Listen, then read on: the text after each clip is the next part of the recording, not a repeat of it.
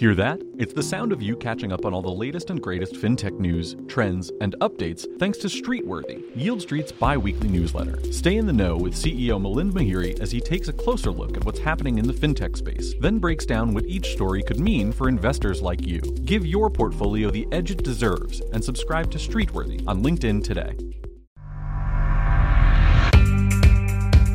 Welcome to The Yield, the official podcast of Yield Street. Every week, we bring you the latest market insights across our asset classes and products from subject matter experts. Our aim is to break the outdated mold of investing and help you add financial fuel to your ambitions through innovative investing products and strategies, typically unavailable to most investors. Realize your next level with The Yield. Subscribe to this podcast on Apple Podcasts, Spotify, Google Podcasts, and Stitcher. The views you are about to hear do not necessarily reflect the views of Yield Street. This podcast is intended to be strictly informational and is not intended to be and should not be construed as a research report, investment advice, or the offer or sale of securities or any investment product. Now, let's get into the show. Hello, everyone, and welcome to another live episode of The Yield. Be sure to subscribe to our show on Apple Podcasts, Spotify, or YouTube, and leave a review if you enjoy the content. In case we haven't met before, I'm Peter Kerr and the Director of Product Marketing here at Yield Street. Today, I'm joined by Richard Turin. Rich is the author of international bestsellers Cashless, China's Digital Currency Revolution, and Innovation Lab Excellence. He was formerly head of FinTech for IBM Cognitive Studios Singapore, IBM's Innovation Lab, where he led a team that built innovative AI and analytical solutions. Prior to his time at IBM, Rich was a banker for almost 20 years. Throughout his career, Richard has been a serial innovator, and his success he attributes to thinking outside the box. Rich, welcome to the show. Thank you so much for having me, Peter. I'm delighted to be here, and it's great to meet all of those folks out there watching Yield Street. Hi, everybody. We're excited to have you. So why don't we start off for those who are less familiar with you, maybe telling us a little bit more about your background. Sure. Happy to do it. Hi, everybody. Look, it's really simple. The financial crisis came in 2008, and I picked up 2 duffel bags. And in 2010, after a couple of years watching what had happened to my former world as a structured products guy, I picked up the duffel bags and I went to China and I started a new career here. So basically what's relevant for everybody out there to know is that I was an innovator in banking for the entirety of my time on a trading floor. And what I did is I worked as a mathematician and I worked with a team of coders, legal people, and we structured stuff. So what we did is we worked on that intersection of computers, mathematics, and finance. So what I eventually found myself doing here in China, other than being an MBA school professor, we'll talk about that another time, is I eventually got picked up by IBM. And what did I do? I took computers and I took math and quantitative skills and we put them together. But instead of using all that stuff on the all these skills for the trading floor, we started to go out further and do what is now commonly called financial technology, or FinTech for short. So good fun. And I've been at the intersection of machines and money since 1990. And it's just remarkable what we can do now. So it's a lot of fun. And I saw a lot of changes here in China too. So that's where I come from and how I got here. It's almost as if when you packed your bags, you made a decision on where you think your growth and probably the tailwinds that would support it were going to be better in China than they were in the U.S. Would you agree? Oh, absolutely. Although there's that thinking. Yeah, there's sort of 2 things that happen. One is relevant but not career related, which was I came to Shanghai for the first time in 2003, and I had some friends living here, and I spent about 3 weeks, and my mind was blown. I loved it. I just thought that I had gone to heaven. It was really just so dynamic, so different, and so vibrant. Between 2003 and 2010, I started taking Mandarin lessons, and I just said, look, I got to go back. But I was working and I was having a normal life, so you can't exactly pick up your bags and go. I had good jobs and, responsible for teams trading on a trading floor. You're not just going to leave. So, but when time came and I said, look, I can leave now. I have no ties. I had no job. I took off. So yeah, it was this weird fate back in 2003 that I loved the place.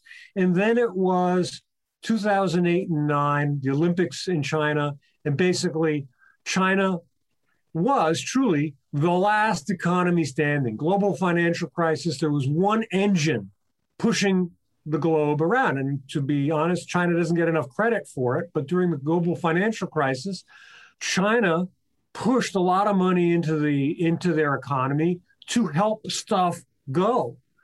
So their economy was doing very well when, the market for finance guys back in Europe and the U.S. was slim to zero. But so that's what drove me to come here. So it's interesting. I mean, there've also, it's very early stages, but there are a lot of frontier market and kind of the next wave of EM companies that, if we go back, we remember the BRIC countries that were always going to be the next frontier. And really it was China that stood above the rest. Just kind of taking a look at the current landscape and what you kind of predict going forward. Do you see any other countries, on the EM or frontier side that maybe you think are primed for that next catapult of growth like China was in coming out of the global financial crisis? Absolutely. And, it's a really funny question because I'm talking to a gentleman that I knew in Shanghai a couple of years back, and he'd been in Shanghai for 20 years plus. He was a lifer. And he said, I'm giving up the business. The guy is really interesting. He had a Southern bar and restaurant, and he was a full CFA, sat on a lot of company boards. He was a really sort of peripatetic guy, did a lot of stuff. He's a real sharp guy, too. But he looked at me at one point, he said, I'm leaving. I said, I can't believe it. You're leaving. You've been here for 20 years. He said, I'm going to Vietnam because Vietnam is what China was like 20 years ago. And I want that kind of growth. So there you go. There's one real expat story of a guy going to Vietnam, seeking his future there. And other guys, I've known one in particular who was going to Cambodia, doing a lot of work in Cambodia. So, a lot of the smaller Southeast Asian countries are up and coming, and they call them the smaller tigers, I think. And, they're doing okay. Now with COVID, it's a very different world. I get that. But COVID will end someday. And when COVID ends, people will be going to Vietnam, potentially Cambodia. There's other places to go that are the new Shanghai or the new growth places. What do you think the key criteria are, though, that kind of set these smaller tigers up for success that maybe are parallel to what China had going for back in, the post-financial crisis era? I think the big thing is dynamic growth because of chaos. And I know that's perhaps not the most technically sophisticated answer for a guy who spent most of his time working with complex derivatives and structured products. But the reality is the absolute chaos in some of these developing economies makes for tremendous opportunities. You can open a bar, you can license it, you can do stuff. There's a sense that with a small amount of money, a good idea, a lot of hard work, you can have an opportunity. And that's what many of the adventurous expats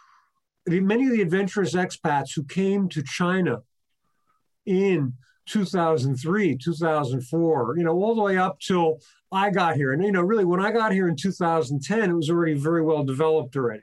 I didn't have a lot of, quote, hardship where you can't get stuff in the store, or, you have to make do with, what's on the economy. You can't get your favorite whatever.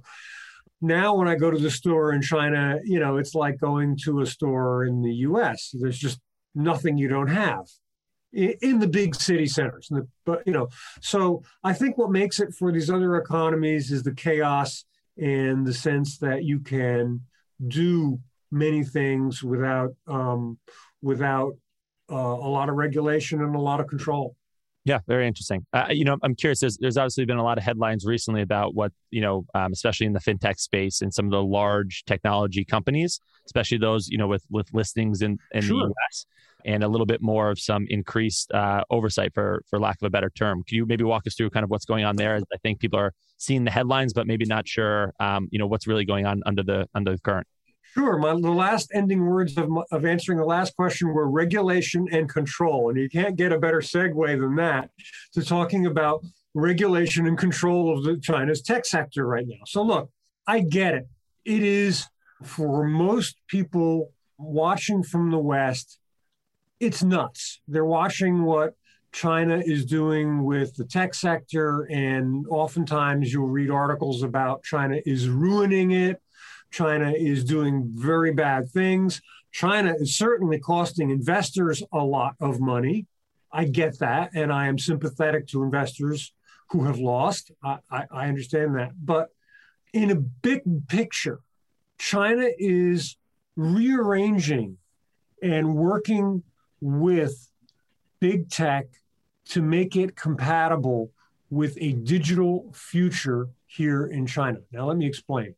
China is a highly digitized society, and its goal is to become more digitized. And just so that you put this in perspective, Chinese people, for example, have the world's largest numbers of apps on their cell phone. They love digital.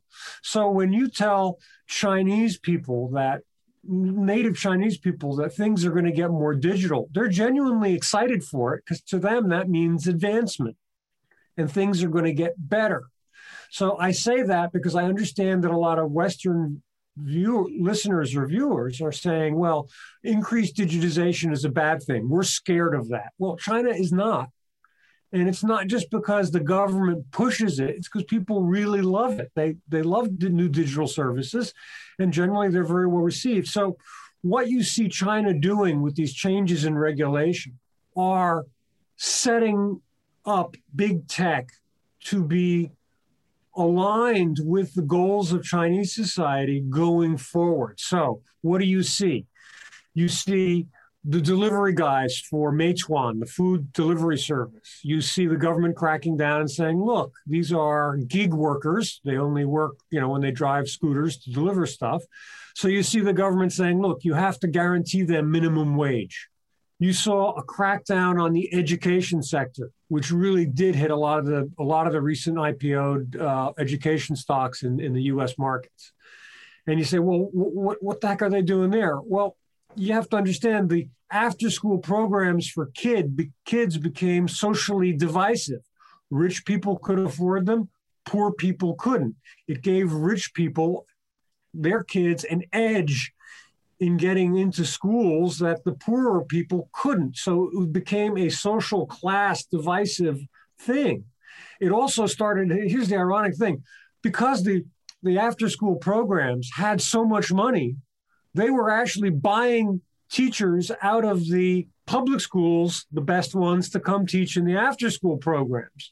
So it was starting to cause imbalances, not just in the social fabric between rich and poor. It was causing instability within the school systems because the best teachers were being hired away for after-school programs. So you say, well, that hurt stocks. Here, ready? This is the takeaway. The Chinese government does not care if foreign investors lose money. The way they look at it is this is a necessary societal reorganization. It is critical for long-term growth. And if you have a short-term loss, as far as the Chinese government goes, yeah, they don't like it. They understand, the Securities Regulatory Commission gets it's bad, but they look at this as short-term, and that yes, long-term it will get better. So look at the words of guys like Ray Dalio who say, "Look, don't look at the wiggles." His exact words: "Don't look at the wiggles up and down. Look long-term where China is going, and China's growing still." To that point, I mean, obviously, I think there's been concerns just about the growing credit growth within China, particularly on the private side, and obviously it's grown to be, multiples of GDP. And so the question then becomes, how does China transition to their next phase of growth when it's, let's say, less subsidized by government? How do you kind of see, China's dependence on credit growth kind of weaning while they also kind of foster some of their government target growth numbers? Okay, so when we talk about credit growth, let's talk about SME and personal credit growth rather than state enterprise or large corporate. So look, SME and private credit, that's been the domain of Ant Group and WeChat Pay, or Alipay and WeChat Pay. It's been their domain in that they are the ones that have fundamentally disrupted and changed the entire model that we use for lending.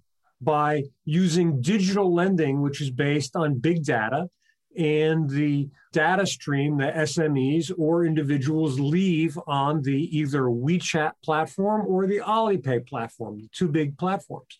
So first thing let's acknowledge is that Ant Group in particular cracked the code. They cracked the concept of digital lending before anybody else on the planet. And it's profitable, no question about it. Now, the question comes in is just because you can lend, should you? And how much credit creation is too much or too little? And that invariably brings me to talk about Ant Group IPO, because people are wondering. And so the real big tech crackdown in China really started with Ant Group. And many say, where is Jack Ma? Where is Jack Ma? Jack Ma is playing. The Financial Times did a great article on Jack Ma. They actually traced his airplane. I saw that. Yeah. Did you see that? I was mind blowing. Yeah. They tracked his transponder, and he was going to Beijing a lot, and then he was down in Hainan a lot playing golf. So yes, Jack Ma faces something that you see. Look, people in the West don't get it. Let me give you an example. There was a star here called Fan Bingbing, and she misappropriated funds for she was a bad person. She misappropriated. I don't think she really stole, but stuff went missing from a relief fund. All right. So her penance, to use a religious word, was to basically be blocked out of movies and other stuff for a year or so. And she's still around. Now she's being rehabilitated, and you can see her in more stuff. But Jack Ma is undergoing that same process, which is very foreign to Westerners, but to people in China, it's like, okay, it's like putting a kid in timeout. You go in timeout for about a year, and then after a year, you're going to see Jack Ma come out. He'll be rehabilitated. Look, everybody in China loves Jack Ma. Not everybody. There are people who really don't. Okay, let me make that clear. But generally, he is a respected person for what he did, and he will be rehabilitated. But he's going in this timeout box, which is a uniquely Chinese thing. We don't have it in the West. But that's what's going on. So let's go back to the IPO real quickly. So look, many in the West look at the Ant IPO. They follow this following very simplistic narrative. Jack Ma went to what was called the Shanghai meeting and shot his mouth off. Regulators were very, very upset, and then they canned the IPO. That's simplistic. If you want to believe that, fine. I have no problem with it. Or you can believe this one. Jack Ma, the most connected guy in China, knew what was happening. And when he made pleas to the regulators, it was because he knew what was going on in the background, and it was his last-ditch effort. But as far as the regulators are concerned, the regulators probably were okay when Ant was coming in at a $200 billion valuation, probably okay at 220, 240, yeah. Suddenly, the valuations for Ant Group were going up to 318. That was the peak. 318, 320 was about the peak. Now, hold on a second. If you look at Ant Group, there's only one real way for them to satisfy the investors, and that's to issue credit. Well, how much credit can you issue in China before you're basically creating debt slaves? So what the regulators were genuinely slow, no argument about that, but they were spooked. Regulators in China had just come off what's called the P2P crisis, which is $120 billion lost. That was not 50 years ago. That was 2016, 17, and they're still sorting it out to this day. So regulators are looking at what could be a potential credit explosion in China due to the Ant IPO and high valuations, forcing Ant to issue more. And frankly, that's one of the primary reasons why the Ant IPO was called off. And I agree that the timing was terrible, no argument there. But that's what was behind the decision. So credit in China is a big deal. The good news is that we have new ways of getting credit, which are big data based and are convenient and easy and are still around. They didn't go away, and people and small businesses are making use of them, and they're helping a lot of people. That's the good news. So, one of the things that underpins a lot of that conversation was kind of fintech, and it was one of the themes of today's conversation. So I'm curious, just generally speaking, how do you think fintech will continue to change, how we manage our finances, including how we invest? Absolutely. Look, and that's sort of why I wrote my book, Cashless, because what I saw happening in China on the two major platforms, Alipay and WeChat Pay, are a model. They're a blueprint for where we're going in the future in the United States. And you say, well, how could that be? First of all, disclaimer, I get it. The companies aren't the same, and not all the technology is going to be the same between the US and China. I understand there's regulatory differences. But here's what will happen. In China, through Alipay and WeChat Pay and the ability to send your money freely and immediately all across China, you have the ability to pick where you want to put your money. And it changes your fundamental relationship with cash, money. Cash we don't use. My book is called Cashless because I haven't touched cash in years. So what we have to look forward to is a fintech future which is beautiful and good. And it's a future where your money can go where you want it to go, for free and immediately. And that's coming. And whether it happens through a central bank digital currency, a stable coin, or another system like what's called FedNow, which is going to come on in the US next year. How we get it doesn't matter. But in the very near future, your relationship to money is going to change because you can put your money wherever you want. It's what I call hypermobility. I just want to pause you there before you go too far. I think one question that we get asked a lot, because we primarily work in alternatives, and obviously Bitcoin is one of the most prominent and most talked about currencies now. One thing that a lot of people have, discussed with us is just the fact that, they have things like Chase Pay, like Venmo, PayPal, whatever it might be, which gives the impression that, the US dollar right now currently is digital. But maybe you can kind of just quickly elaborate on the nuances there, especially with the FedNow coming. Absolutely. That's a wonderful question. And look, if most of your audience is Bitcoin guys, they'll get this immediately. All right. This is really simple. When I use, and I'm holding up my phone for those who are on a podcast and listening, I'm holding up my phone and I'm opening up the WeChat account. All right. And I'm going to my WeChat wallet, and you can actually see it. You can see a couple of lines. They're going to just come up as gray lines. You don't worry, you can't scan my QR code. I'm sure the fidelity isn't good enough. But the point is this. When you use WeChat, when you use Venmo, when you use Chase Banking, yes, you are right. You are making a digital transfer. What you are doing is you are taking money out of one account, and that account is essentially a database, and you're taking minus $10 from one database, and you're pushing it into another account, and that database for that account gets plus 10. That's it. It's low tech. It's great. It works, no problem. So that's traditional. When we talk about money is digital, and I have a lot of old school folks who argue this, well, my money's already digital. Why do I need more? Ready? The next iteration, which is central bank digital currency, which is, to a degree, and I don't want to fight people on this, is Bitcoin.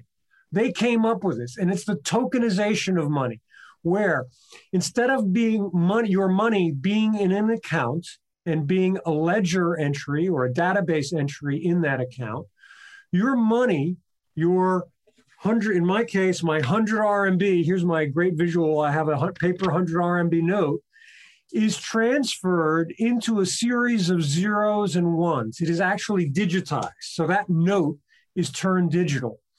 So when I pay somebody with my phone, and this is what's going to happen in China very soon.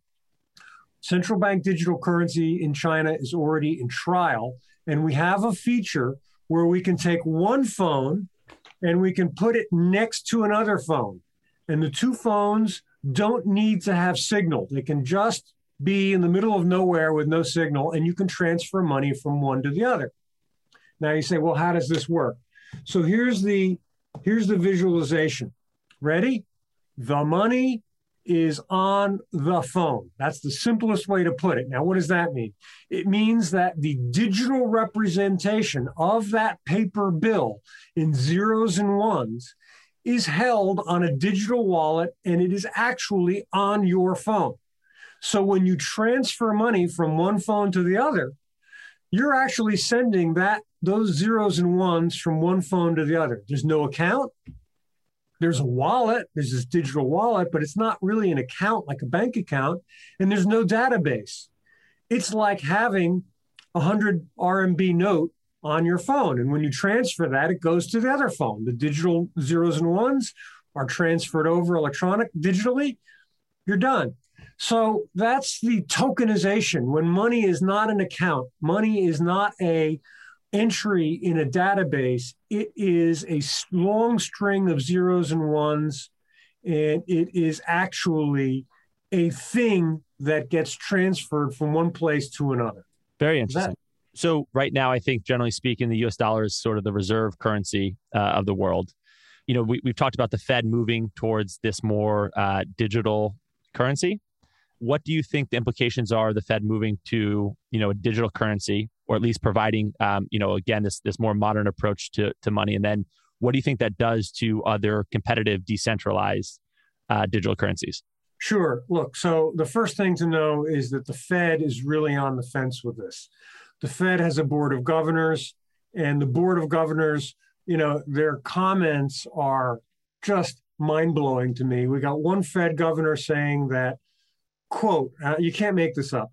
He said, central bank digital currencies are a fad, like parachute pants in the 90s. I'm not sure that's the best analogy. Don't blame me. That's him. So that's your Fed. Yeah, right. Well, I do. I remember parachute pants. But anyway, still, so another Fed governor, and I give him credit. He said, look, I like stable coins. I don't see a reason for central bank digital currencies.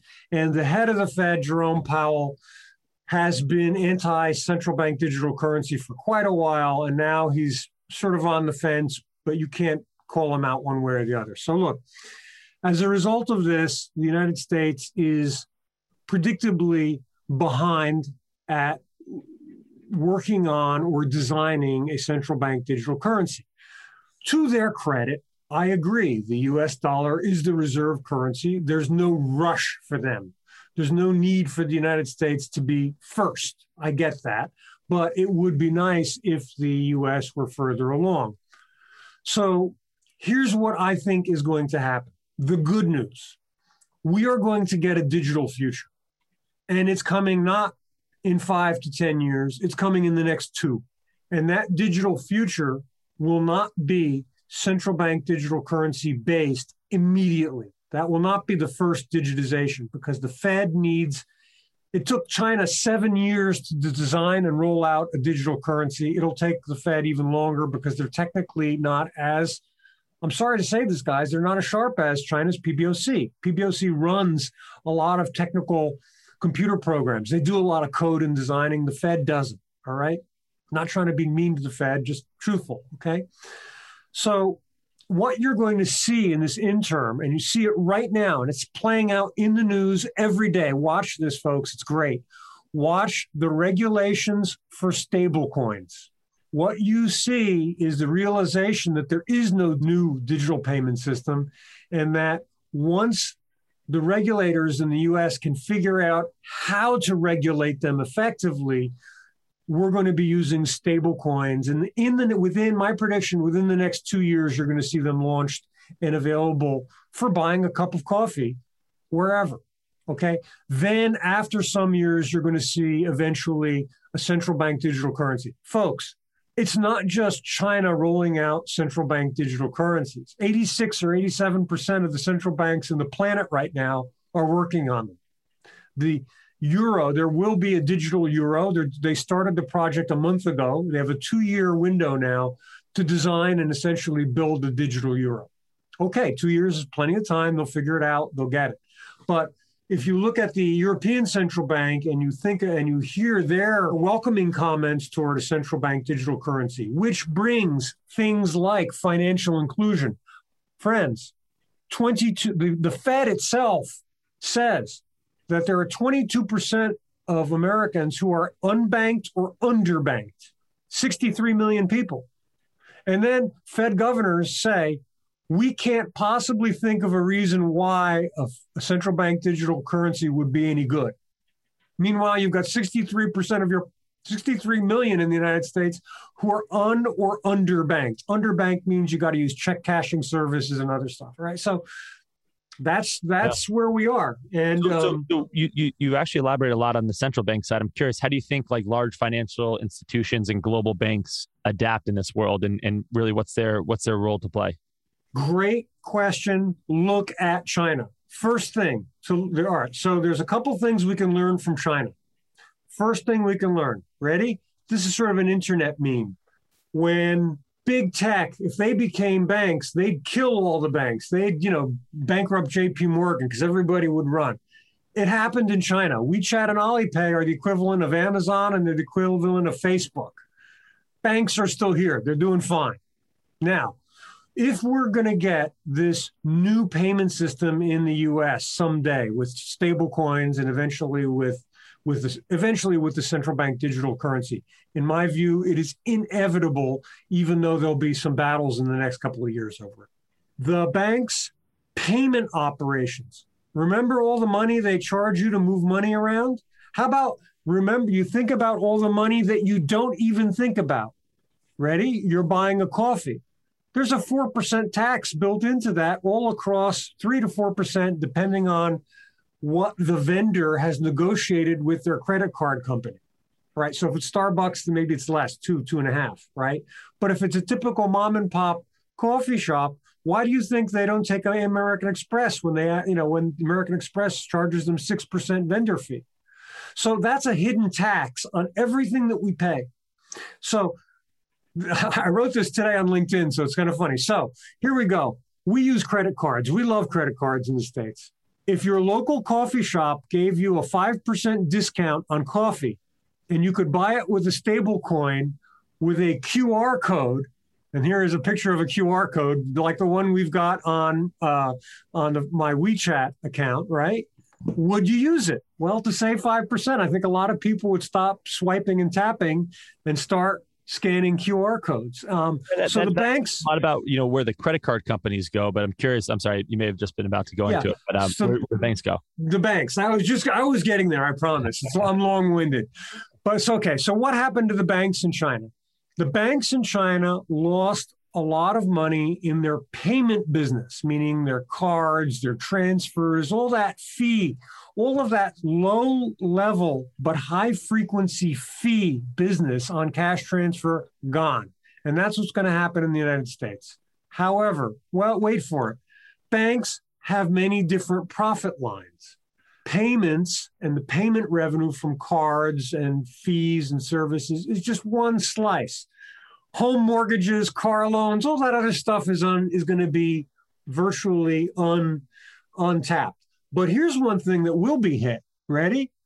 We've got banks that are charging huge amounts in late fees and late payments. And that's going to go. If we can go digital and make a digital payment system, whatever technology is relevant, you're not going to be paying late fees. You'll know how much money you sent. You'll know how much money is in your account. You'll know when the check arrives because there's no check anymore in the mail. It's just going to pop in your wallet. So banking will change, and a lot of the nuisance fees are going to go away. And that's the great thing about a digital currency life. And let's leave it for a moment, whether it's going to be central bank digital currency, stable coins, Bitcoin, whatever other, forget it. We're going to go digital. How we crack that problem doesn't matter. When you go that way, your life will be made better. How do I know this? I live in China. I don't have any cash. My life is fully digital for money. And you know something? It is truly wonderful, and it's something to look forward to. Rich, we're getting close on time here. Sure. I do want to ask you about your real estate investments, because that's something that's near and dear to the heart of many of our listeners. But before that, I do want to just give you an opportunity. As I mentioned at the start, you've written 2 books. Cashless, China's Digital Currency Revolution, which we've obviously spent a lot of time on. But you've also written another book, Innovation Lab Excellence. I do. I just want to maybe give readers a sense of both those books and maybe what they cover quickly, and then we can go into your real estate investment. Sure, just real quickly. So look, folks, I have 2 books out, and the latest one is called Cashless, and it's all about China's digital currency revolution, and it's available on Amazon. It's a bestseller.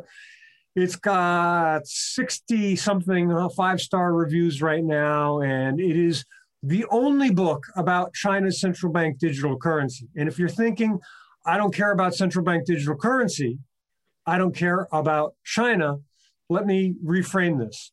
This book will tell you what your cashless future will look like. And that's the thing. So if you want to know what this digital world that I live in looks like, and with that you will soon have, read Cashless. The other book is called Innovation Lab Excellence, and I headed IBM's Innovation Lab, and I headed innovation teams for 18 years when I was in banking. So it's all about how to make innovation work at your company, and that book is also on Amazon, and it did really well. It's what is it? It's 3.5 years old, and it's still selling regularly. And what's the best thing in the world is when I get people who write to me and they say, "I bought your book. I used your book to help my innovation lab to make it better. And it's better, and I really want to thank you." And that's, for me, like I get up in the morning and I fumble through my emails, and if I get one of those, I'm through them going to the moon. It's great. It's the best way to start the morning. Just with your depth of experience and kind of, I know we talked earlier about thinking outside the box, but being innovative, is a concept that's hard for some people to apply as a framework to think or use in thinking. So what would you say is one of the most important things to kind of thinking more innovatively? Be open-minded to change, accept change. And that is the fundamental, Bitcoin guys, I love you. Ready? I don't like Bitcoin so much, but I love you. I love your optimism, and I love that you're open to new technology. Love that you're open to DeFi. I love that you're open to completely autonomous banks. I love the concepts that you're coming up with because you're open. And what we're going to fight with in this digital, as we progress into digital payments, what we're going to fight with is innovators. And whether you like Bitcoin or not, that's not the issue. Bitcoin guys are innovators. Give them credit for that. The fundamental technology that's behind Bitcoin is exactly what's behind China's central bank digital currency. Disclaimer, not blockchain, but they borrowed lots of other stuff, okay? So the point is innovation versus status quo. And that's the battle you're going to fight. And the banks and credit card companies, they're going to want to keep the status quo. And that's the reality. So I think, we got a chance to catch up before we started here. And one thing you didn't mention was that you actually are the owner of some real estate property. So it's, I think you'd mentioned you owned it throughout the duration of COVID. So I'm just curious, what those experiences were. Well, I guess the experience I want to convey to everybody is what it's like. So look, we pay rent, we pay mortgages, we all live someplace, and whether we live someplace, we have to pay, and we have to manage the property, we have to do stuff, right? And I just wanted to sort of highlight the funny difference between doing business in the United States and doing business in China. So I'm a renter in China, and, it's just really funny, but we pay everything digitally. So if I pay my rent, I pay it digitally. If my landlord has to pay me returning some security deposit, it's digital. So the old joke about real estate is the check is in the mail, right? Well, that's gone. So, when I work in the US with our own properties, it's all about waiting for the money to come in. And we're still waiting for checks to come in. And when we have to accumulate bills, all right, from vendors who fix stuff, plumbers, whatever, right? Well, we have to wait for them to bill us. And the billing cycle is whatever it is for that particular tradesman. So you've got this long lag time for the bills to come in. If you've got triple net leases, you've got to send out the bills, but you don't know how much because that guy hasn't billed you yet. So you've got this really elastic concept of accounting where things go in and out. And it's just really amazing because here in China, the bill is simply The guy gets his phone out, types a few things on a note on the back, and boom, you've got electronic billing. All right, if you don't want to pay at that moment, you don't have to. But in most cases, it's like, okay, I got the bill, boom, there you just paid. So all of these, property maintenance issues, especially having to do with lag time for payments and receiving, boy, it's a really different world. And, paying mortgages, everything is, yeah, all right, I get it. We've got, I've got digital payment, I've got auto payment, queued in for my mortgage back in the States. I get that. Not the same. Everything here, taxes, everything is actually done digitally and done immediately. And it's really mind-blowing. So it makes property management, a really different ballgame. And I wanted to talk about that only because I saw some of your previous podcasts. You're talking about real estate. And if there are any real estate fans there, you will love this coming digital world. Unless, of course, you're taking cash for rent and you're hiding it, in which case the digital world will not be your friend. But I do not condone illegal activities. We had two more questions that came in, and then they'll wrap up. Just curious for a quick response to both of these. The first is a confirmation on whether the digital currencies or central bank digital currencies will be on the blockchain. Let's confirm this. China's central bank digital currency will not be based on a blockchain. Let me explain why. It's really simple. China has 1.4 billion people. And when they buy stuff during China's version of Christmas, which is really called Singles Day, which is 11/11, 11/11, right? During the peak, Alipay processes 500,000 transactions per second. Now, let's put this in some kind of perspective because, it's a big number. And I think most people say, well, okay, dividing a second into 500,000 units is pretty small. The Visa and the MasterCard networks in the US and Europe, depending on whose statistics you get, process between 50 and 70,000 transactions per second. So China's on a different level. And when they started building their central bank digital currency, which started in 2014, there was no Ethereum 2.0, which is still not out yet. But, at least, you can look at Ethereum 2.0 and people will say, look, it can clock in at 200,000 or 300,000 transactions per second. Great. But that's really bleeding edge technology and blockchain technology that can peak at 500,000 transactions per second. I don't want to say it doesn't exist because somebody's just going to say, yes, mine does. I get that. And I know there are fast blockchain protocols out there. But for a central bank, they only use bulletproof, proven technology. The only way to do it for them with these high throughput numbers is with a traditional database provided by Ant. They're going to build it on OceanBase, which is Ant's technology. So what it does use UTXO for Bitcoin fans. So your wallets are UTXO. It does use tokens. It's tokenizing money. It does use lots of hashing for the security all through.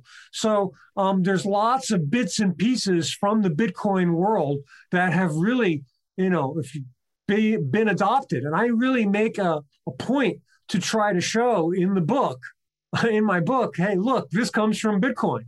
So one thing I want to make for you guys, and if you love Bitcoin and you love crypto and you don't like central bank digital currency because it's fiat, I get it, but be open-minded. It's going to be there. You want to buy a cup of coffee, it may be the way you're going to do it.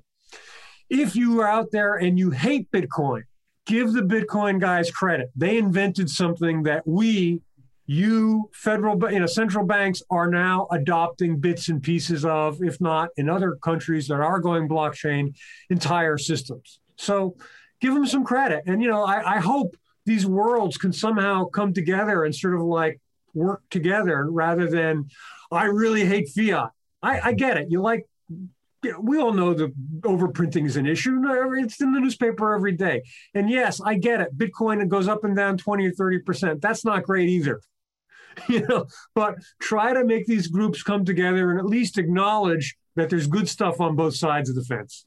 That's great, and probably a great place for us to wrap up. Richard, just for disclosure purposes, we did talk about a lot of publicly traded stocks. Are you an owner of any of the stocks that we discussed? That's an interesting question. Right now, I am not an owner of any of these stocks individually. They may be, I used to have securities licenses. So I am not presently an owner of any individual stock referenced. I may, however, hold positions in ETFs or other mutual funds. I am in a similar boat. I don't own any directly, but certainly might have more indirect exposure through a fund of some kind.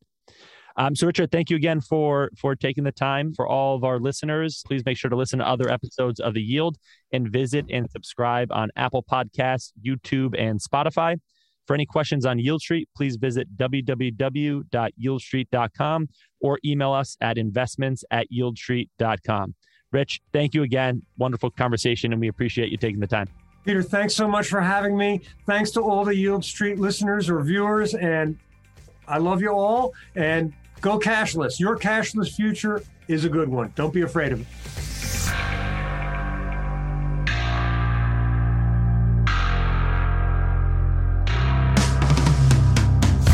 Thank you for listening to this week's episode of The Yield. For the latest updates on the alternative investing space, go to yieldstreet.com. Be sure to subscribe to this podcast on Apple Podcasts, Spotify, Google Podcasts, and Stitcher. If you enjoyed the show, feel free to leave a review on Apple Podcasts, as this will help other investors like yourself find our show. If you have any questions, please visit us at yieldstreet.com. Thanks again for listening, and see you next week. The Yield Street podcast you just heard only reflects the opinions of the host, who is an associated person of Yield Street, and does not necessarily reflect the views of Yield Street or any of its affiliates or other associates. The podcast is for informational purposes only and is not intended to be and should not be construed as a recommendation to buy or sell any security, and is not an offer or sale of any securities or investment product. The podcast is also not a research report and is not intended to be and should not be construed as investment advice.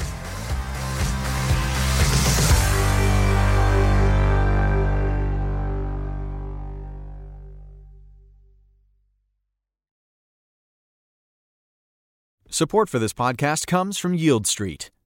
Trying to time the stock market can lead to regret. At Yield Street, our alternative investments are designed to create predictable secondary income streams, providing you with tools to help put your money to work immediately. These investments in asset classes like art, real estate, and legal finance typically have low correlation with the stock market and target annual yields up to 7 to 10%. Welcome to the next generation of investing. Welcome to Yield Street. Sign up today at yieldstreet.com.